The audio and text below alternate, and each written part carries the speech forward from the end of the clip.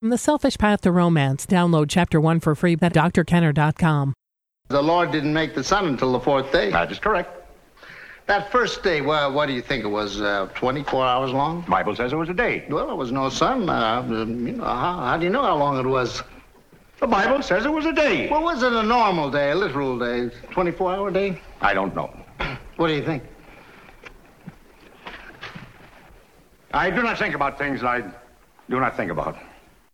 Notice when, that's from Inherit the Wind, when anybody holds an irrational idea, meaning one that you can't connect with reality, when you hold irrational ideas, then you're put in the corner in your own mind of, I can't think about this, I can't make sense of it, I just have to accept it on what? What's the word? On faith. And faith is the belief in something for which there's no evidence or proof, or there's contradictory evidence. You know, the whole thing is the whole issue boils down to, do you want to trust your own mind? Look for evidence. Use your mind in a way where it connects with reality. Or do you want to partly do that? None of us can avoid it. We need to cross the street. We need to be able to look when we cross the street. But there'll be some areas in your mind that are compartmentalized, that you don't want to think about, that maybe they're complicated ideas, or maybe you just don't want to think about them. You want to take the easy route in life. You want to evade, push stuff out of awareness that either you don't want to think about because you may feel guilty, you may feel some emotions that will well up.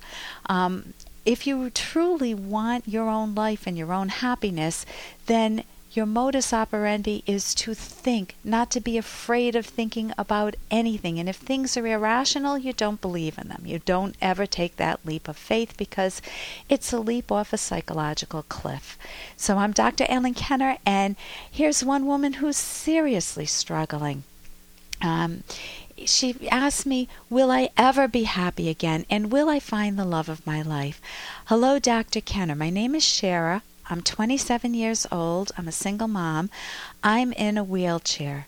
I fell 6 stories off a building several years ago, and I am always sad. So you can visualize that. She's got a little one running around. She's a single mom, and she's in a wheelchair, and she's always feeling sad. And she reaches out. She says, I don't know how to be happy again. I had a rough childhood. I was raped several times, starting at the age of 12. By my uncles, by a stranger, and by a friend of the family. I was beaten by an ex. That's a tough life. I've been suicidal since college, and I have a 2-year-old daughter now.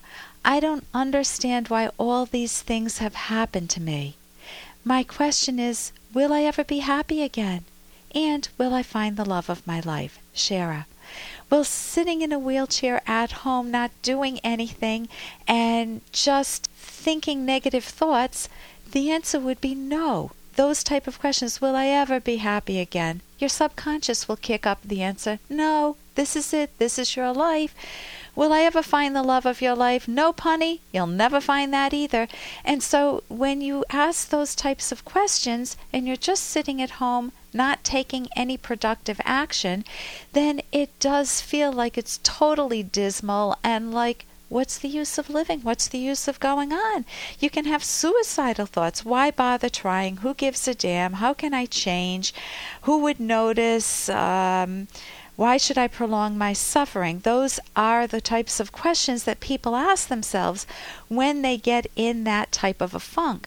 Now, I've got a lot of empathy for you because you've been traumatized. You didn't grow up in a household where the norm for you was that good things happen. You can achieve your goals. You can take ballet lessons. You can learn math and do well in school. You have good relationships with parents. Maybe they have fun birthday parties. I don't mean elaborate ones where they spend a lot of money and give you a limo for your little party. I think those are very damaging for kids. I mean just joyous ones with the people who are most important to you. You didn't have that wonderful constellation of wonderful childhood experiences for yourself. So my guess is that you drew some profoundly, meaning very deep, negative views about yourself, the world, and others. I'm damaged goods, I'm trash, Others are scary, abusive. The world is not open to my happiness. Other people seem to be happy, singing songs, but not me. And my future is boring, it's bleak, it's empty. I'm wheelchair bound. And so it's not surprising that people have suicidal thoughts when they're in that situation. And I even wondered if, when you said that you fell 6 stories off a building, if that wasn't a suicide attempt. Now, it may not have been. I don't know the details, but it may have been a suicide attempt.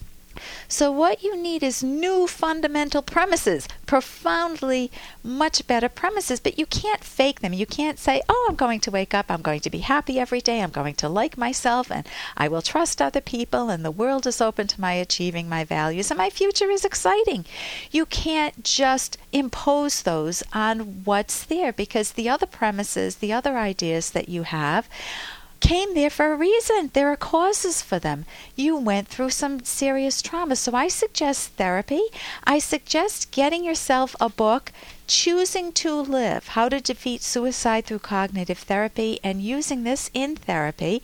The authors are Thomas Ellis and Corey Newman. It's at my website, drkenner.com, drkenner.com. And you want to start asking better questions. Not will I ever be happy again? Will I find the love of my life? But what will make me happy today? How can I earn my self-respect, my self-esteem? Look to your values. Look at yourself. Can you take better care of yourself? Can you exercise a little more, even though you're in a wheelchair? Is there something you can do to take better care of yourself? How about employment? Just because you're in a wheelchair doesn't mean you can't work. Now, maybe you are working. Can you do better at your job? Can you find even a better job if you're in a bad situation, a job you don't like? Try to find something productive, because just sitting in a wheelchair or on disability or something is not a life. So don't sell for the disability money. Don't sell away your opportunities to have a career for yourself. Try to find something productive. With your daughter, she's 2 years old, get the book How to Talk So Kids Will Listen, and Listen So Kids Will Talk. On my website, again, drkenner.com, drkenner.com, and learn how to become proud of being a mom. You want to be able to milk the values in your life. Look for friends. Join a group with people who are wheelchair bound too. Not the ones that play victim, but the ones who are more animated, who learn how to enjoy their own lives, to make the most of it. Good role models for yourself. And in terms of suicide, from the book Choosing to Live, they say death is the people will say, well, at least there's one thing I can do to succeed. I can just kill myself and then it will all end. And they say that's not success. That's actually failure. That death is the ultimate failure and the ultimate way to be out of control. The ultimate way. So that's not the route to go for yourself. You want to figure out how to put your life back together. And even if someone's listening and you're not in a wheelchair, but your life feels like it's in shambles, deal with the abuse. Deal with the fact that you want to figure out what you like about yourself, what you might love about yourself, and focus on that rather than drawing a conclusion from your childhood of what your parents thought of you or how others treated you as your identity. That's not your identity. So I'm Dr. Ellen Kenner. My show's The Rational Basis of Happiness. I'm a clinical psychologist. You can call me with any questions you would ask a counselor or a therapist. My number's toll free, 1-877-DRKENNER. That's toll free, 1-877-Dr. Kenner. And when we come back, I'm going to answer the following listener's question. He says, "Hi, doctor. I have a problem that I am unable to control my mind. I set some goals and targets, but I'm not able to do them because I'm lazy. I think I'll do them later on, but I never do. It's totally shattering my life. Please help me. Ritesh," and he gives a foreign name, Ritesh Kumar. And then he adds, his name is Ritz, and he says, "Live cheerfully." So obviously he's reaching out. He wants to enjoy his life. But have you ever had the problem that you procrastinate? You do set your goals and targets of losing weight or getting a better job, but you just can't reach them, and you just beat up on yourself. I'm lazy, I'm no good, I'm a failure in life, I'm a loser. How do you get out of that rut? That's what we'll talk talk about coming up, and your calls toll free 1-877-DRKENNER on the rational basis of happiness.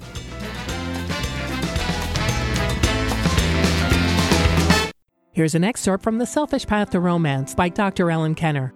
One romance killer is when one or both partners are too often in a bad mood. Sometimes the causes are obvious. Often they're hidden. Hidden issues, psychological orders aside, typically center around one of two things, or both. My partner doesn't understand me, or my partner doesn't value me.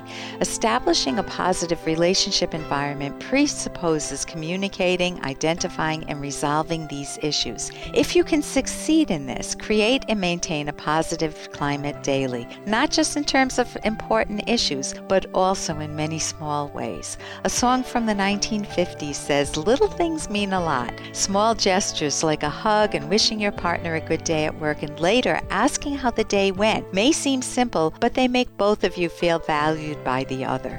You can download Chapter 1 for free at drkenner.com, and you can buy the book at amazon.com.